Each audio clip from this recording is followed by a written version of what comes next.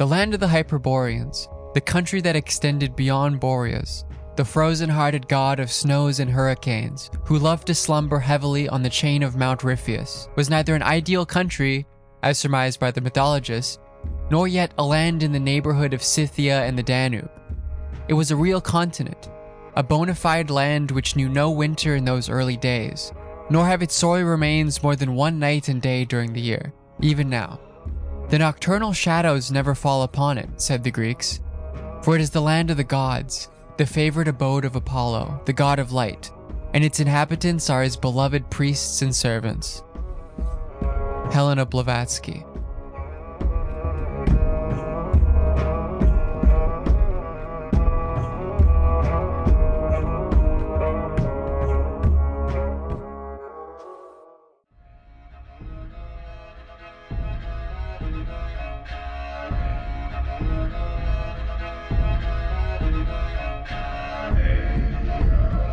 In the late 17th century, Japanese poet Matsuo Basho went on a journey from Edo to the northernmost part of the island of Honshu. He composed a travel diary of this period, often translated into English as The Narrow Road to the Deep North. He was so astounded by the beauty of the region that in one particular haiku, he would declare that the birth of imagination and art must have taken place in the deep far north. As we have analyzed in the first episode, this fascination with the northernmost parts of the world, as having inspirational, spiritual, and aesthetic qualities, is quite common. For some, the northernmost part of the world seems to give life to one's spirit.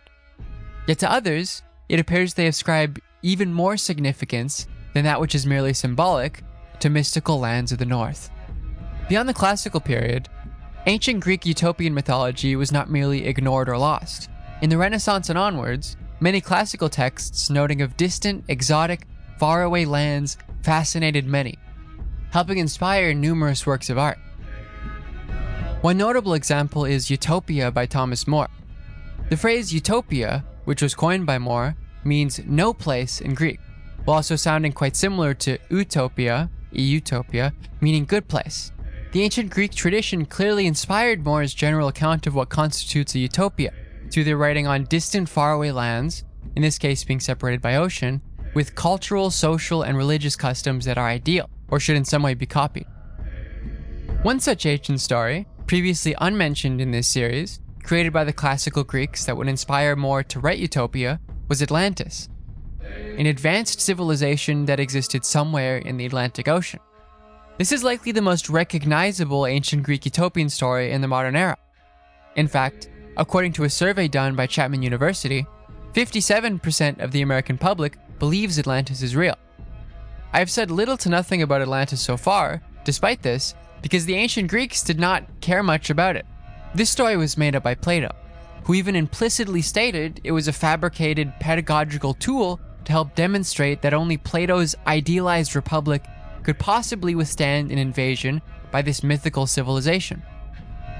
Aristotle and other sources in antiquity who write about Atlantis subsequently dismiss the story as a Platonic fabrication. Some writers rediscovering Plato's work in the Renaissance, notably, did not take nearly as skeptical a stance as the ancient world did to his fable. The age of exploration during this period led many wide-eyed explorers to attempt to find the mythical lands described by the classical Greeks, especially that of Atlantis. This is an interesting parallel, of course, given that much of the original mythologies built around these faraway utopias were also created with a culture experiencing a period of exploratory expansion. Following the discovery of the New World, many, including Francis Bacon and Alexander Humboldt, argued Plato was actually describing the Americas.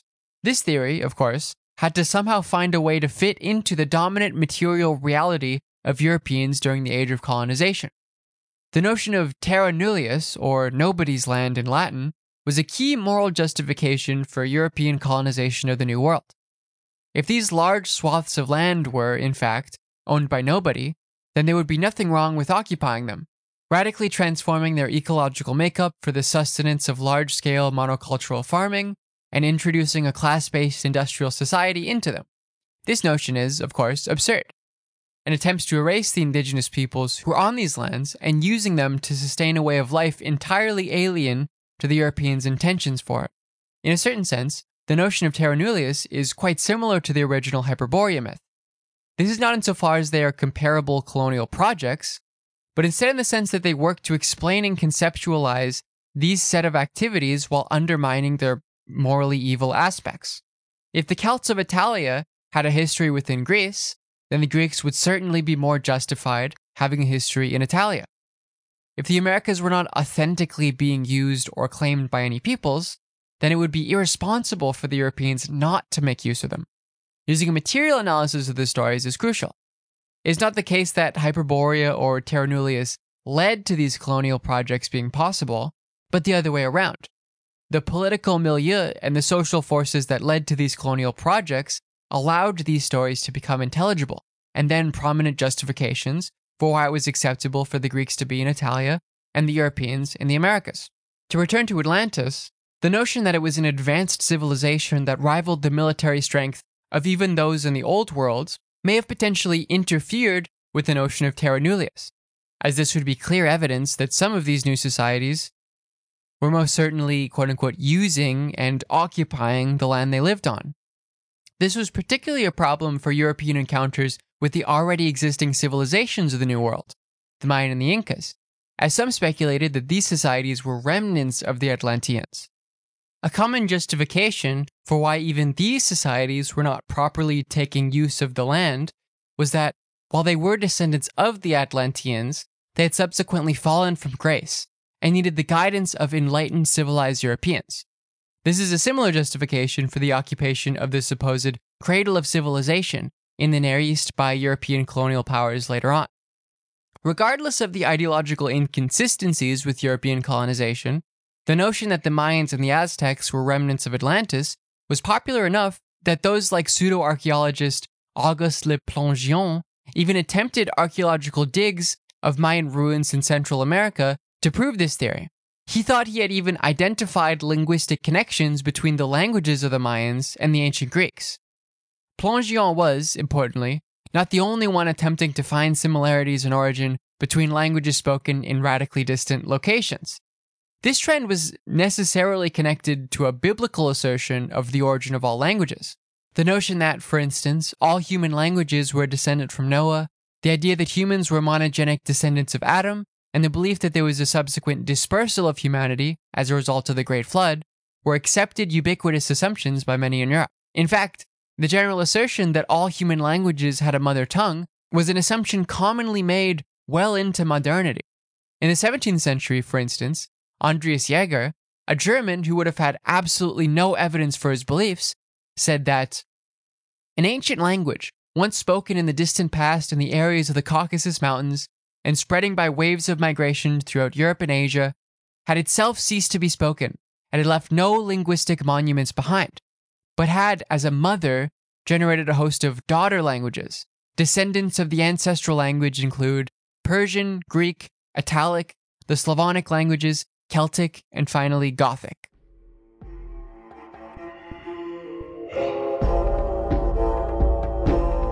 Part 2. The Indo-European Homeland.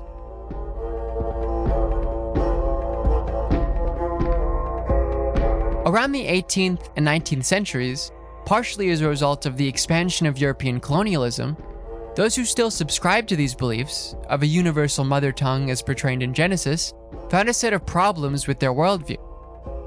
The problem in this perspective is related to the many archaeological and textual discoveries made by Europeans in, for instance, the Indus Valley. Ancient Sanskrit religious texts, such as the Vedas, which were crucial in, for instance, the formation of Hinduism, challenged the claims of exclusivity that the Judeo-Christian religions had in relation to providence. Some argued these ancient texts predated the flood and owed nothing to either Jewish or Christian religious texts.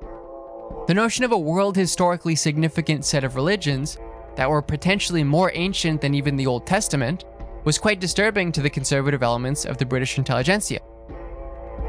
This is where Sir William Jones comes in, an Anglo-Welsh aristocrat who lived in the 18th century.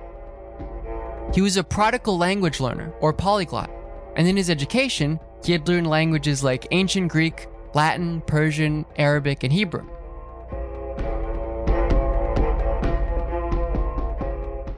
Jones was also quite the Orientalist and was fascinated with languages and cultures from the East.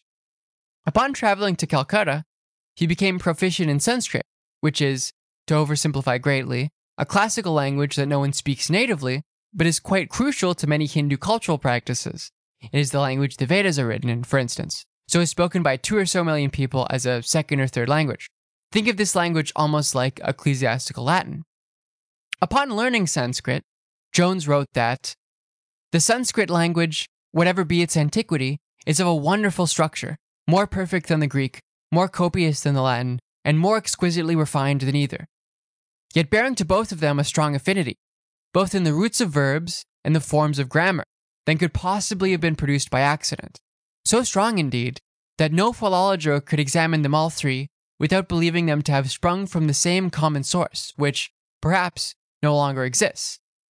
There was a similar reason, though not quite so forcible, for supposing that both the Gothic and the Celtic, though blended with a very different idiom, had the same origin with the Sanskrit, and the Old Persian might be added to the same family. So after noticing similarities between Sanskrit and other languages he knew, Jones provided a saving grace for those worried about the theological conclusions of the discovery of the Vedas. The idea that the people who wrote the Vedas were entirely disconnected from the ancient civilizations of Egypt, Greece, and Rome was discounted by this linguistic evidence found by Jones. Jones is certainly not the first to notice this similarity between Sanskrit and other languages, but he's British, so he gets all the credit. It is also not a surprise that the Christian world had, in its minimal contact with South Asia before modernity, been attempting to find similarities between languages spoken in South Asia and those spoken in Europe. Filippo Sassetti, a Florentine who traveled to South Asia in 1585, noted of some similarities between Florentine Italian and Sanskrit. He noticed that, for instance, God is Deva in Sanskrit and Dio in Italian, 7 is Sapta in Sanskrit, and Set in Italian, 8 is Asta in Sanskrit, and Otto in Italian, etc. It is important to highlight, though, as we saw with Plongion's discoveries of similarities between Mayan and Greek, that a minor degree of similarity between 2 entirely alien languages is not uncommon. And Sassetti, who likely only had minimal access to Sanskrit and did not find altogether that many similarities, was likely arguing a priori and attempting to justify his biblical understanding of the world. These similarities mainly happen in virtue of the fact that there are only so many sounds that the human mouth can make. For instance, the old Japanese word for woman is wamina. The Mbaram word for dog is dog. And the Turkish word for able is able. English, Old Japanese, Mbaram, and Turkish have nothing to do with each other and do not have the same mother tongue that eventually diverged. And so this degree of similarity between languages can clearly happen coincidentally.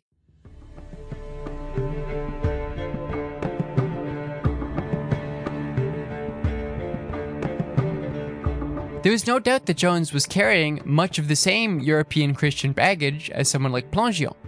But regardless, Jones had discovered something that was far more systematic than a few common words being similar. Jones's discovery of a similar mother tongue between English, Latin, Greek, and Sanskrit, as well as a collection of numerous other languages, did not necessarily vindicate the Old Testament account of an originating mother tongue for all that were subsequently lost due to humanity's dispersion. It was clear at this point to most serious European intellectuals that not all languages could possibly share a mother tongue to the European ones. This discovery was, ironically, a product of Western European research into non-European languages made easier by colonization. Instead, a discourse that derived from Christian theology was molded and adapted to a new understanding of the world, shaped by the material realities, there's that word again, of British imperial expansion in South Asia. Instead of all languages having a mother tongue, and subsequent homeland in which this mother tongue was spoken, only the languages of, for instance, English, French, Italian, Greek, Farsi, Hindi, Sanskrit, and others that Jones had found to be structurally similar had a common ancestor. Jones did not argue that those who spoke an Indo-European language that would evolve into languages like Sanskrit and Hindi were the first to inhabit the Indus Valley, as would have potentially fit the biblical origin myth. Instead, he claimed that at some point, a group of Indo-European peoples connected to this previously stated common homeland invaded the region and set themselves up as the ruling class. Jones noticed a root word that carried into many different Indo-European languages. In Latin and Greek, it seemed to reference a noble person or noble act. In Farsi and Old Persian, it functioned as a self-identifier for those who spoke the language. In Sanskrit, according to Jones, it was both a self-identifier for one who spoke Sanskrit and engaged in Vedic cultural practices, and also meant one of noble social standing. The supposed common word that Jones found is usually referred to in English as Aryan. This is the origin of the use of this word in English. Jones imagined that these Aryans left the Indo-European homeland and invaded northern India, setting up a caste-based social system in which their language and culture were that of the nobility, and the indigenous inhabitants were the lower caste. Jones claims that these Aryans had lighter skin than the local inhabitants and set up a political system contingent on racial hierarchy. For Jones, the eventual reason this Aryan society crumbled was due to miscegenation between the upper and the lower classes. It is obviously essential to take note of the political context Jones is developing his theories within. This was during a period of rapid colonial expansion by the British into the Indian subcontinent, and the notion that there was an invasion of white people into northern India millennia ago that allegedly enriched the culture and the religious life of the region was an effective way to build a mythology of shared history between British people and the indigenous populations of the region. Following Jones's theory, all the British were doing was mirroring this previous Aryan conquest. So it was, according to this mythology, not the case that the British were merely belligerently conquering foreign peoples they had no shared history or relation to, subjugating cultures they did not wish to understand and abusing them for material gain. Instead, they were following in the footsteps of their ancestors, reaffirming their cultural roots, stepping in as the noble caste they once were. According to them, a noble caste was what brought the region to its cultural, intellectual, and philosophical peak in the first place. Jones's hypothesis about the similarities between Sanskrit and his own mother tongue functioned quite a bit like the hypotheses made by the Celts by Greek colonists. It was a way of inventing a history for the British in the region, who spoke a language with the same mother tongue as Hindi and Sanskrit. The colonial expansion of the classical Greeks is incredibly dissimilar in many ways to that of the British, yet this analogy is still valuable. Jones is technically writing about an authentic phenomena, that of the Indo-European language group, yet he is twisting this phenomena to fit a specific political need, the domination and exploitation of those in the Indian subcontinent.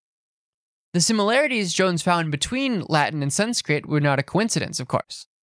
Most scholars no longer use the term Indo-Aryan, as Jones had, given its obvious later association with Nazi Germany, but instead refer to this group of languages that all share the same mother tongue as the Indo-European language family.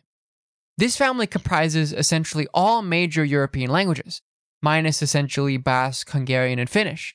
It also includes Farsi and Northern Indian languages like Sanskrit and Hindi. The Indo-European language group is in fact the largest in the world, with about 3.3 billion people being native speakers of one of the many languages contained within it. To be clear, this does not mean Jones was right about most of what he was saying. The idea of an Aryan conquest into northern India, which was followed by a racial caste-based society, is absurd for many reasons. One can be seen upon analyzing the Vedas, the religious script Jones had used as evidence for his Aryan invasion theory. There is no reference, for instance, in this script, to these Aryans being lighter skinned than the other inhabitants of the region, or even being a distinct ethnic group. A phenotypical marker such as skin color did not hold the political significance it does now, and would not have defined a cultural identity in a way that it sometimes does today. Furthermore, there is explicit evidence within the Vedas of cultural assimilation of non-Aryan groups, who became Aryan because they took up the cultural practices and languages of those who wrote the Vedas.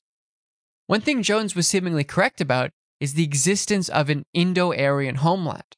The implication of these languages being a part of the same family is that they all have the same mother tongue, that began within a certain discernible geographic region. Those who spoke this tongue must have migrated outwards and influenced the languages spoken in massive swaths of the old, then subsequently the new world. The question of where this homeland lies is also quite political. Another fascinating element of this language group is that Through studying their similarities, linguistics has, over literally hundreds of years of intensive labor, been able to reconstruct what is now known as Proto-Indo-European, or PIE for short. PIE can help indicate to us some of the characteristics of the Indo-European homeland, their culture, the environment they likely lived within, etc.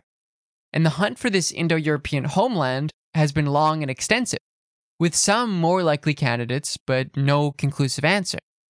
Both crank writers and legitimate ones have spent quite a long time attempting to determine where this singular culture and language originated before splitting off into Germanic, Romance, Indo-Aryan, and other language groups. The most likely and generally most accepted location of the Indo-European homeland is known as the Kurgan hypothesis. This is the argument that their homeland was somewhere around the Pontic steppe, so southern Russia and Ukraine. As one may have by now assumed, the question of where this homeland lies is quite political. There is a certain prestige that may be given to a group of people if they inhabit the region the Indo-Europeans initially lived in. For instance, on a YouTube video discussing the Indo-European hypothesis, which noted that the Kurgan thesis was the most likely, I stumbled on a highly liked comment that was quite mad at the implication that the Indo-European homeland was in southern Russia. They even linked to a website called Wrong Proto-European that argued that the Kurgan hypothesis could not be correct, given how obsessed the Proto-European culture was with bears, boar, deer, and wolf, as seen in their reconstructed language, when southern Russia is not a place in which those animals inhabit. Instead, this random website seemed to argue it was the Danube Delta region where PIE developed, so eastern Romania. This dismissal of the Kurgan hypothesis is absurd, as 7 or more thousand years ago, right after the Ice Age, when Proto-Indo-European was spoken, there most certainly were bears, boar, deer, wolf, etc. within southern Russia and the Pontic steppe. The Danube Delta theory has also been essentially firmly discredited. Another example of the political nature of the locations of the Indo-European homeland I found was on a very poorly argued video that stated it was, in fact, modern-day Armenia, where the Indo-European homeland originated. A hypothesis that is, despite the quality of the video, very possible. Under this video, someone commented, "Beautiful and interesting video. All Indo-Europeans owe respect and support to Armenia, where our ancestors came from. Sorry for letting you down in your war for Artsakh. Hopefully you will get it back soon." The implications of this are absurd, as the Indo-European culture is so old that even if the Indo-European homeland was in Armenia, the modern Armenian nation could not claim a special attachment to it. Think of it like the ship of Theseus. So much has altered and changed since 8,000 years ago, groups of people migrating away and some moving into the region, affecting its language, culture, and the DNA of the people, that Armenians would not be especially Indo-European. This is especially true for languages and cultures near the Caucasus. But that, of course, does not matter for geopolitics. A final potential location for the Indo-European homeland, with very significant political ramifications, is referred to as the out of India hypothesis. This is, of course, a full reversal of Jones's thesis. The group that subscribes to the out of India hypothesis, also known as indigenous Aryanism, views the Indo-European homeland as originating in North India, with these Aryan groups expanding outside the region to conquer locations such as Afghanistan, Iran, and most of Europe. It is important to understand the different general motivating factors that drive the out of India hypothesis.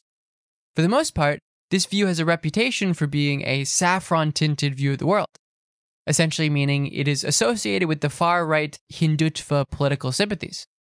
This political ideology was essentially brought into mainstream Indian politics by current far-right nationalist Prime Minister Narendra Modi. Many have, quite reasonably, described Hindutva politics as being essentially fascist. Robert Frickenberg describes it as a, quote, melding of Hindu fascism with Hindu fundamentalism.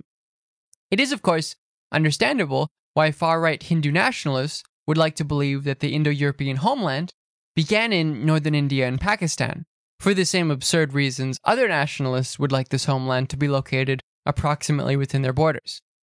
Interestingly, the Aryan invasion thesis, previously described by Jones, essentially only functions in the recent academic literature on Indo-European presence in northern India as a straw man by those who've subscribed to the out of India theory against those who say that Indo-European homeland was not in India.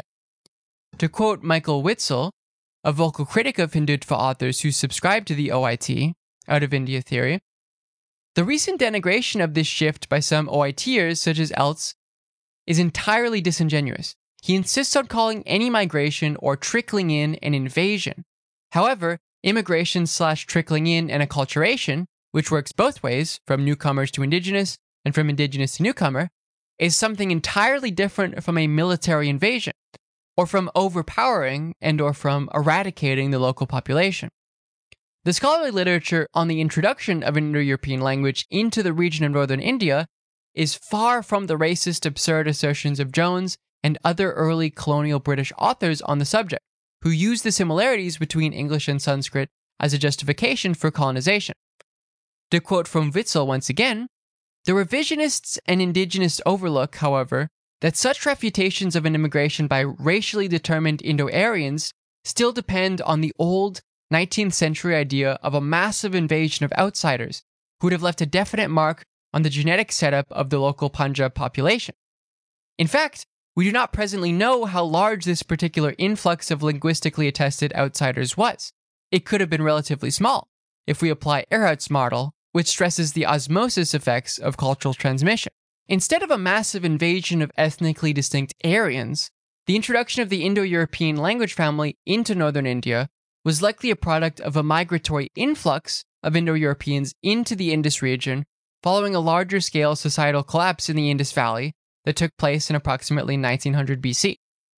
Following the crumbling of this civilization, for whichever reason we're not quite sure about, many local inhabitants fled eastward, leaving the Indus plains much more open for Indo-European cattle grazing.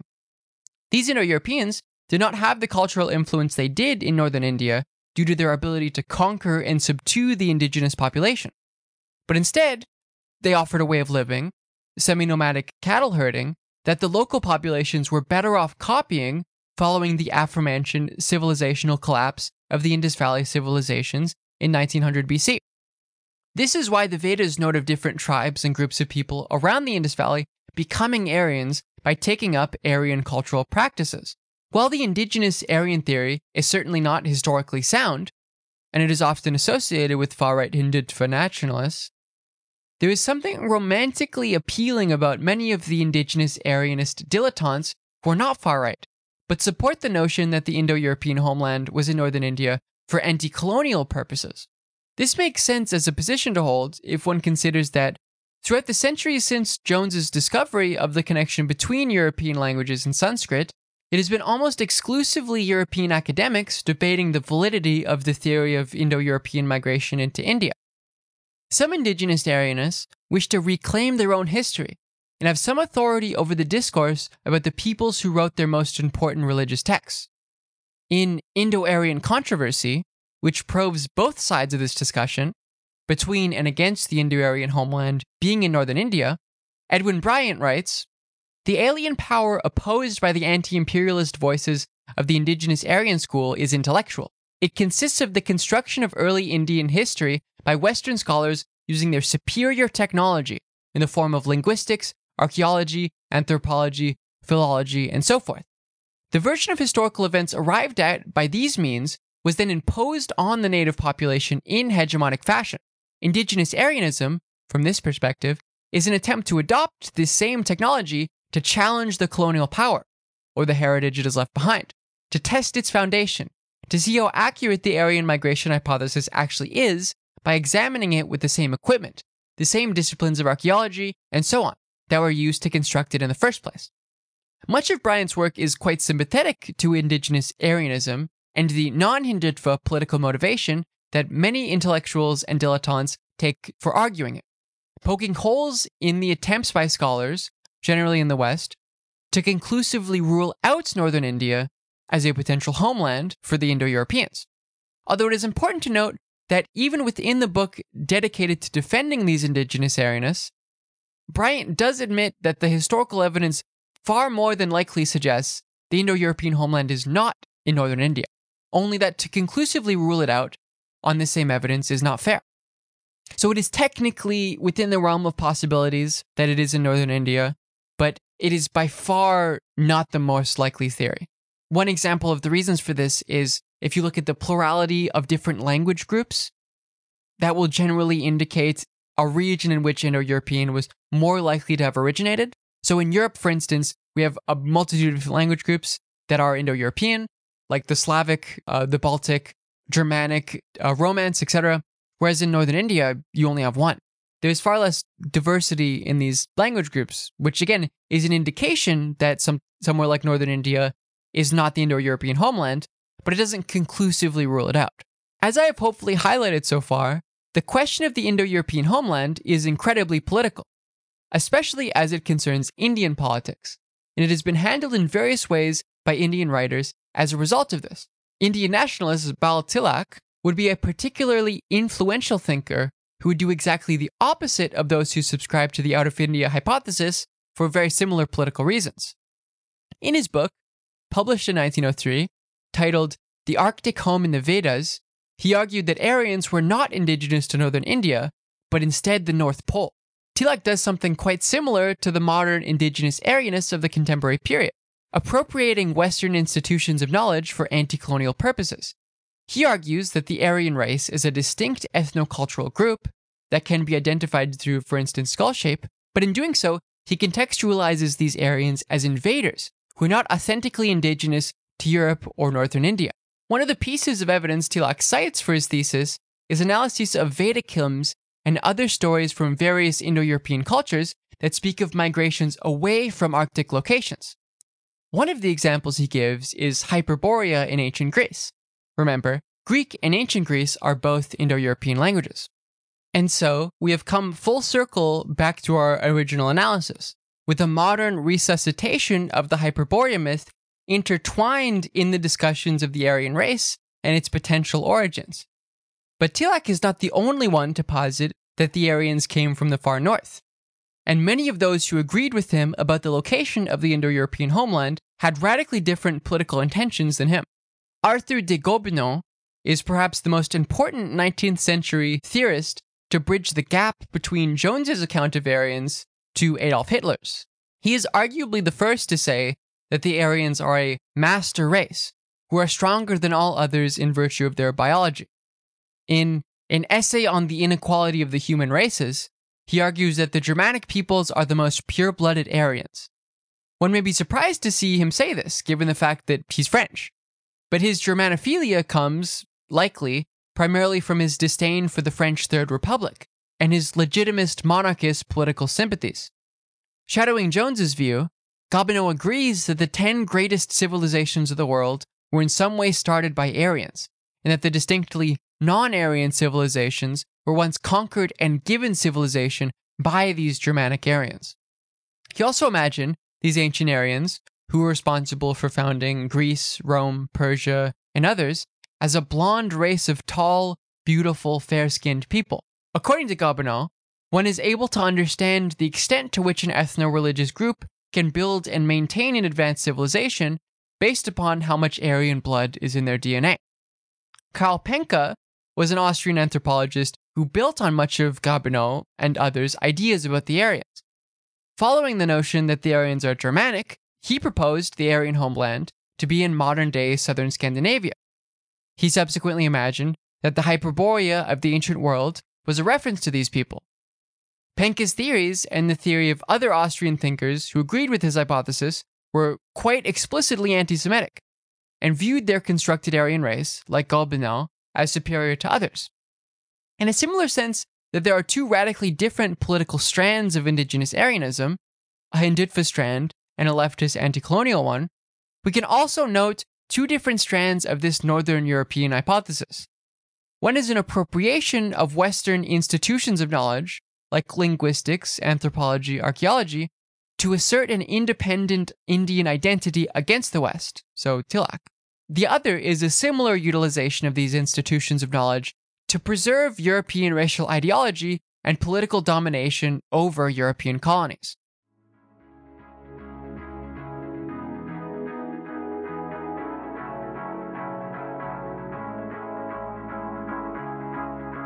Part 3. Theosophy.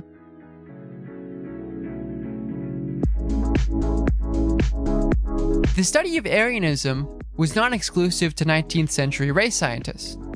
Helena Blavatsky, was a significant, controversial, and prolific occultist born in 1831, who was a seminal spiritual figure in the Theosophical movement and later, more broadly, in Western esoteric spiritualism.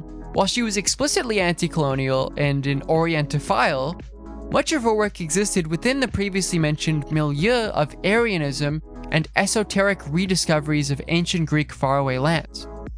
After getting married to Nikifor Blavatsky at age 17, which she would explain was a product of her attraction to Nikifor's supposed love of magic, Helena would escape this marriage by traveling the world. There was essentially no reliable account of her life during this period.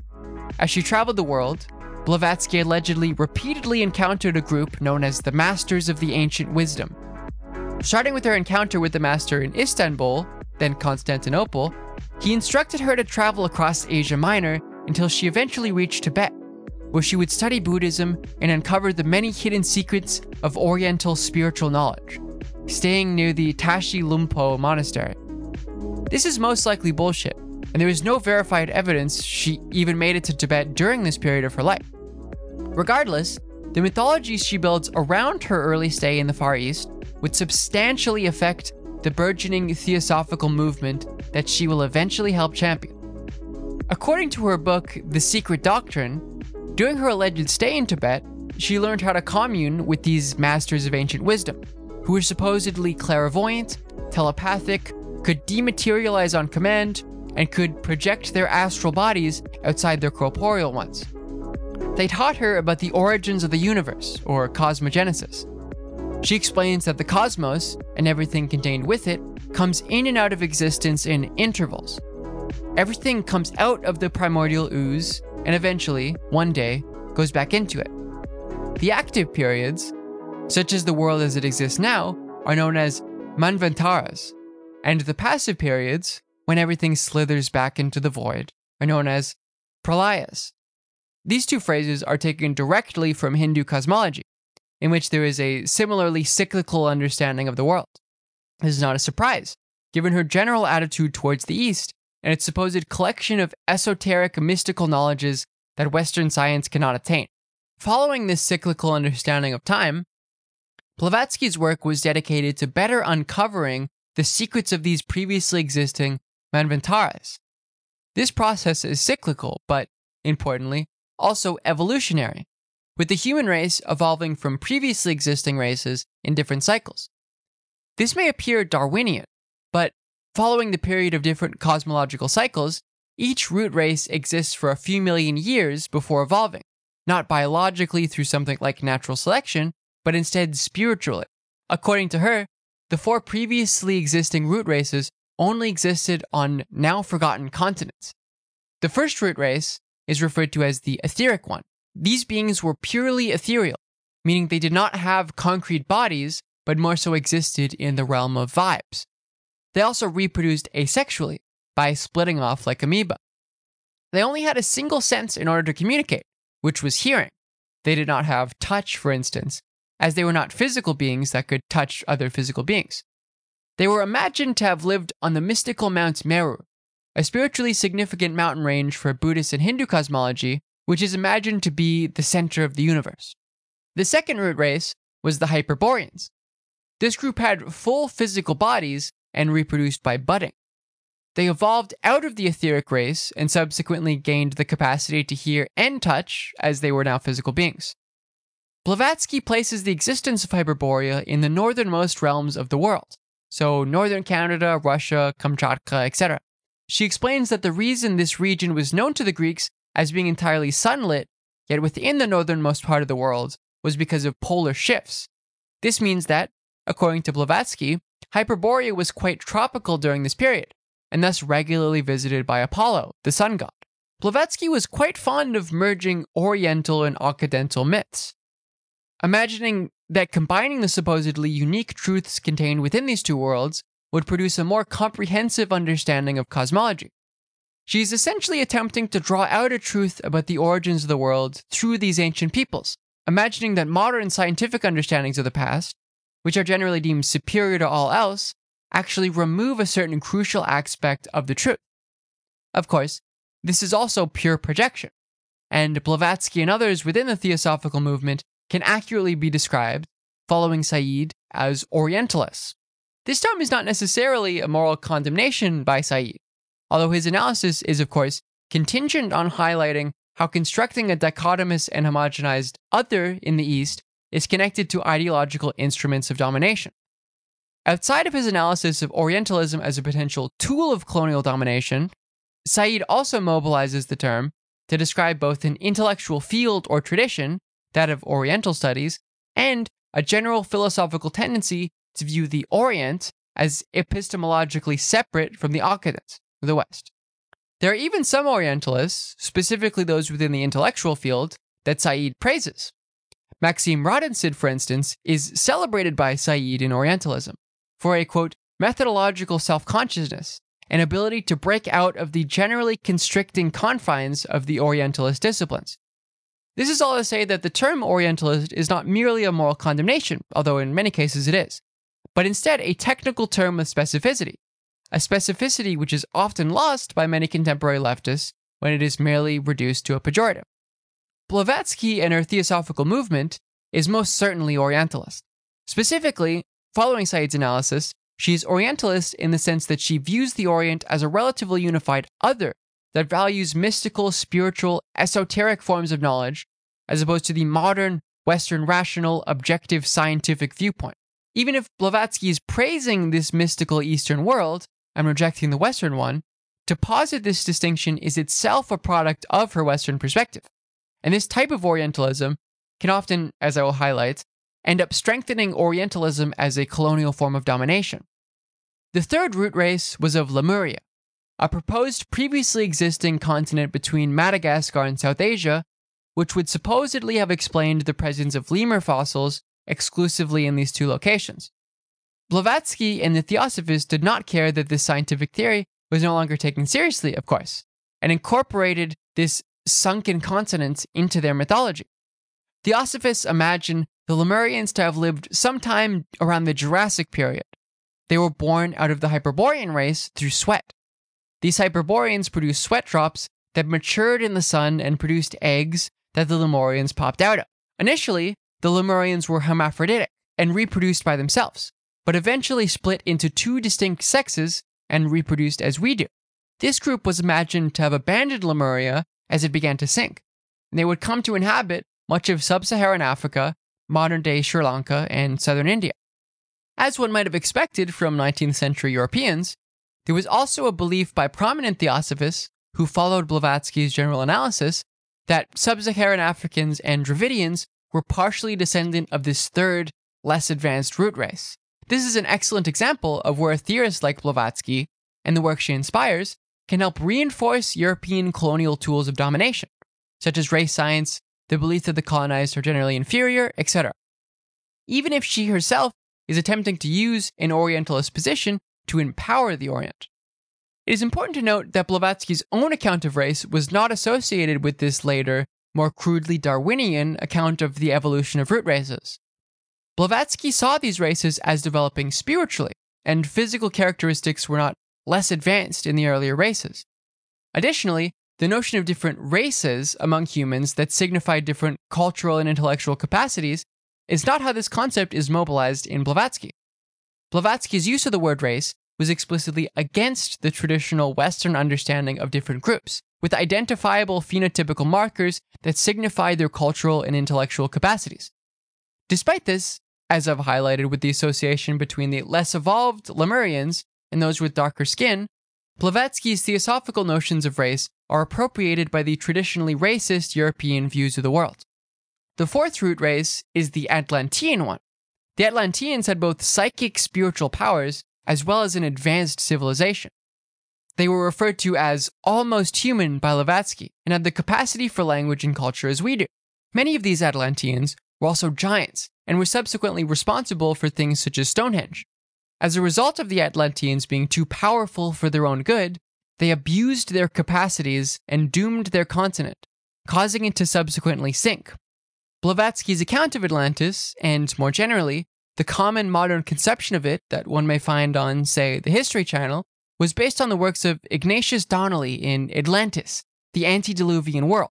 Donnelly resurrected the notion of Atlantis for a modern audience, arguing that it was an actually existing continent, and that Plato was not lying, and that it was the homeland of the Indo-European, Semitic, and Turkic peoples. The previously mentioned Plongeon, who's obsessed with finding evidence that New World civilizations were Atlantis and in some way culturally connected with the Old World, was also directly inspired by Donnelly's claims that the Greeks, Phoenicians, Hindus, and Scandinavians all owed their history to the lost world of Atlantis.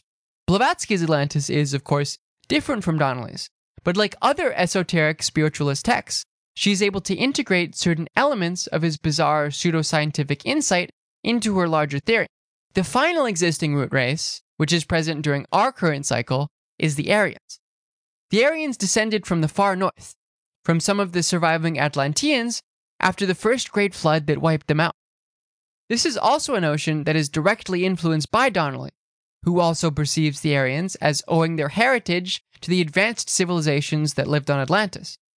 These Aryans are not similar to how someone like Arthur de Gobineau describes them, insofar as all human beings are part of the Aryan race, and not a specific, supposedly superior ethnocultural group. The use of the term Aryan to refer to humanity as a whole within Blavatsky is quite jarring, especially for our modern ears considering the association with Nazism. This discussion of different races, and the most powerful currently existing race being the Aryans, unsurprisingly led to racist appropriations of Blavatsky's work. Part 3. Aryosophy. The most influential, explicitly right-wing esoteric movement influenced by Blavatsky and Theosophy was the Aryosophy movement, which was most prevalent in pre-war Austria and started by Guido von List. List and some of his Austrian compatriots, such as Liebenfaltz, helped construct a modern Germanic paganist movement built on the esotericisms of Blavatsky, racism, and anti-Semitism. In 1902, following a cataract operation that almost blinded him, List reportedly saw a vision of an alphabet made of Germanic runes.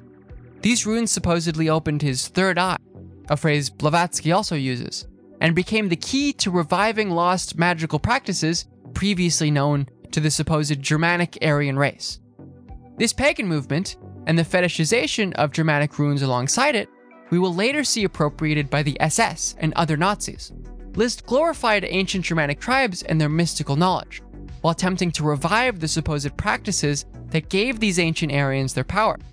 He also delved into prophecy writing and foretold of the strong one from above, who would save the Aryan race from its supposed Jewish oppressors. It turns out there were a lot of people in Austria around this time that were fond of List's writings, and the Guido von List Society sprung up in Vienna.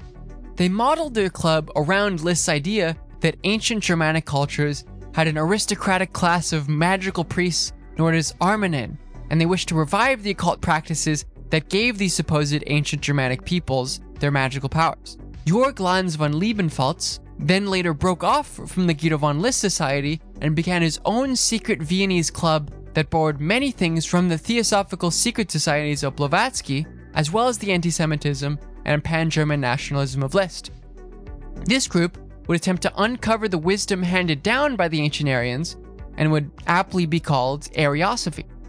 Among other things, Liebenfaltz believed that modern humans were a product of interbreeding between an ancient Germanic Gottenmenschen, or super race, and the quote-unquote lower races, who were sexually perverted subhumans that were, in incredibly unimaginative form, also physically shorter than the Aryans.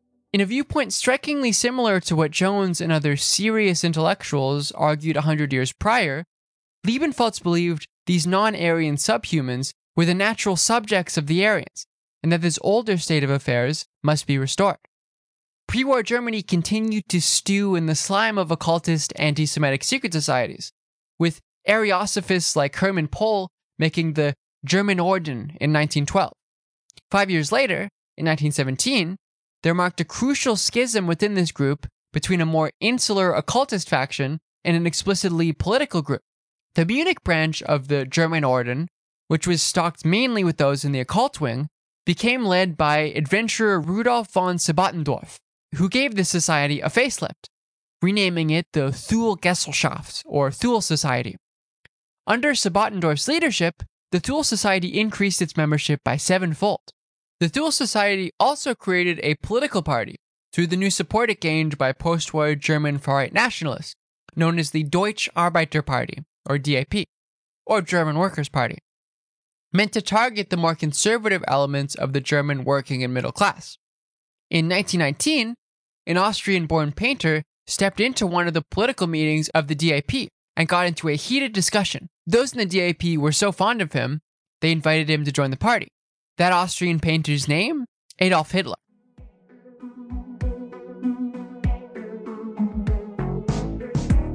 The DAP would be an incredibly crucial post-war breeding ground for Nazism to officially take shape.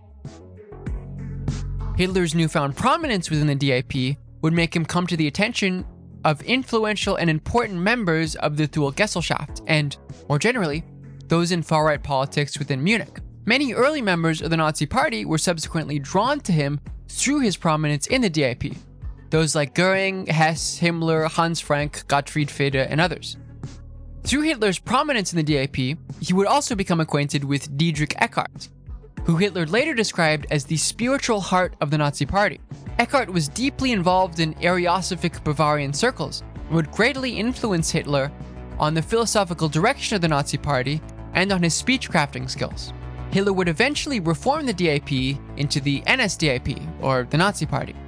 To quote Greer's New Encyclopedia of the Occult, while many factors came together in Germany in the 20s and 30s to unleash Nazism on the world, the contribution of Ariosophy and certain other elements of the Western occult tradition was not a minor one.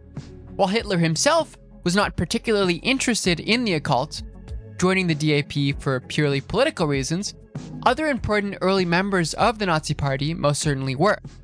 Heinrich Himmler, for instance, took his esoteric obsessions with the origins of the Aryan race with him into a position of power in Germany.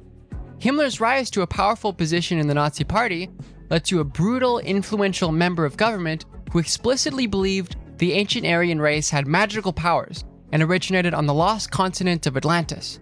Himmler helped plan and finance many archaeological expeditions across the world to find evidence of the Aryan invasion that supposedly took place across much of Europe and Asia through the Ahnenerbe, a think tank who was beholden exclusively to Himmler. The Ahnenerbe would fund various archaeological research groups and projects, all under the pretext of proving Aryan and Germanic supremacy across the world. An important aspect of essentially all these archaeological and anthropological investigations into ancient Aryans and Atlantis is that they either proved absolutely nothing or actively went against their main thesis. Herman Wirth, another member of the archaeological projects who co-founded the Ahnenerbe, suggested that Atlantis was originally quite high up, and so the best place to find remnants of where the first Aryans fled to after its sinking was places like the Himalayas. During their trip to Tibet, facilitated by the Ahnenerbe, they supposedly found conclusive evidence that the locals had Aryan genetics through the bunk science of phrenology and skull measuring. Another theory for Atlantis, put forward by Edmund Kiss, a German archaeologist and eventual SS commander, was that Atlantis was actually in modern-day Peru and Bolivia. Nazi expedition to Bolivia was never funded, but the notion that Tiwanaku, a pre-Columbian archaeological site in Bolivia, was evidence of Aryan activity in the region became quite popular in early Nazi high society. Party newspapers published supposed conclusive evidence that Tiwanaku was a Germanic city and that its architecture was emulated in early Nord and Germanic archaeology sites in Europe. This is essentially directly inspired by the pseudo-archaeological discoveries of Plongeon. While most of the archaeological findings by Himmler were not particularly useful, and his obsession with Iron Age Aryans embarrassed some of the conservative members of Nazi high society, this esotericism was not simply nonsense, and had a very specific ideological goal. Himmler attempted to use these archaeological findings to justify the Holocaust and the mass murder and political suppression of dissidents. He, for instance, used archaeological findings of preserved bodies in bogs in Northern Europe, dating back to the Iron Age, as evidence that ancient Aryans participated in the practice of murdering homosexuals. He got this idea explicitly from the Ahnenerbe and one of its archaeologists, and used this supposed evidence, which is entirely ludicrous as there's no indication the bog bodies pertain to a practice related to killing homosexuals, as a justification for killing homosexuals in modern-day Germany. The Annenab also took place in the looting of Poland following its invasion by Germany in 1939. Museums in Poland were looted of any supposed Germanic artifacts to be put in SS members' own personal collections. They would help facilitate another similar operation in 1942 in Crimea, paying special attention to the German Goths that used to live in the region. Some of these esoteric beliefs and findings would even have an effect on Hitler's view of the world, potentially shaping Nazi foreign policy. Himmler had a theory that every so often, a Russian leader would emerge who had somewhat more Aryan blood than the rest of the Russians, who all had trace amount of Aryan blood within them as they supposedly descended from the Nords. He viewed both Lenin and Stalin as comparable to Genghis Khan in this sense, as they unified a supposed Asiatic horde against the Western Germanic peoples. He says, "Woe to the European, Germanic, Aryan human beings every time that, over there, such a one has emerged, capable of organizing and leading armies and powerful forces made up of this mass of subhumanity." Interestingly, he viewed the development of these Russian leaders as inevitable, while he did not view the development of a counter-Germanic leader, so someone like Hitler, as equally as likely. The pessimism Hitler may have expressed about the probability of an Aryan leader to unite the Germanic peoples may have been an attempted ideological motivation for those on the far right in Germany to organize. Hitler was seemingly sympathetic to this viewpoint, and in a talk during the war, he said, "It's important for the future that the Germans don't mingle with the Poles, so that the new Germanic blood may not be transmitted to the Polish ruling class." Himmler is right when he says that the Polish generals who genuinely put up a serious resistance in 1939 were, so to speak, exclusively of German descent. Himmler's esotericism also affected his intentions in the East. According to plans drafted by Himmler for a post-German conquest of the Soviet Union, 3 new colonies would be set up for settling by the Germans. One in the Baltic, to mirror the early Germanic Crusader state, one in the Pontic steppe, to mirror the Germanic Crimean Goths, and one in Leningrad, to mirror the early Nordic fiefdoms that would later become the Rus. Himmler had plans to entirely depopulate these regions of the local Slavic inhabitants and colonize them with Germanic peoples, planting trees to emulate German forests over approximately 20 years. Himmler imagined that this would make these locations truly German again, and could help restore the Aryans to their previous dominant status across Eurasia, as is archaeological evidence from the Annenab had to him proven. Obviously, these plans, while inspired by Himmler's esotericism, were not impossible without it, as the notion of Lebensraum would be possible without believing that the ancient Aryans came from Atlantis. Nevertheless, this is where esotericism eventually found itself. Many of the ideas produced by the Annenab and other Nazi pseudo-archaeological esoterics remain popular for neo-Nazis today. In fact, oftentimes, Germanic runes are used to subtly signal membership or allegiance to the far right. I've also done an analysis on my Patreon, access for $2 a month, on how these collection of ideas have made it into modern-day fascist propaganda and memes, if one wishes to see how these ideas are subtly reappropriated.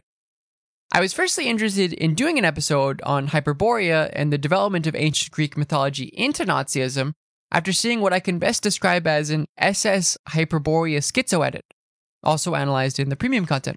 And as I dug deeper into why a small clique of relatively influential fascist meme makers were obsessed with this, I realized it was far more important to Nazi ideology than I was previously aware.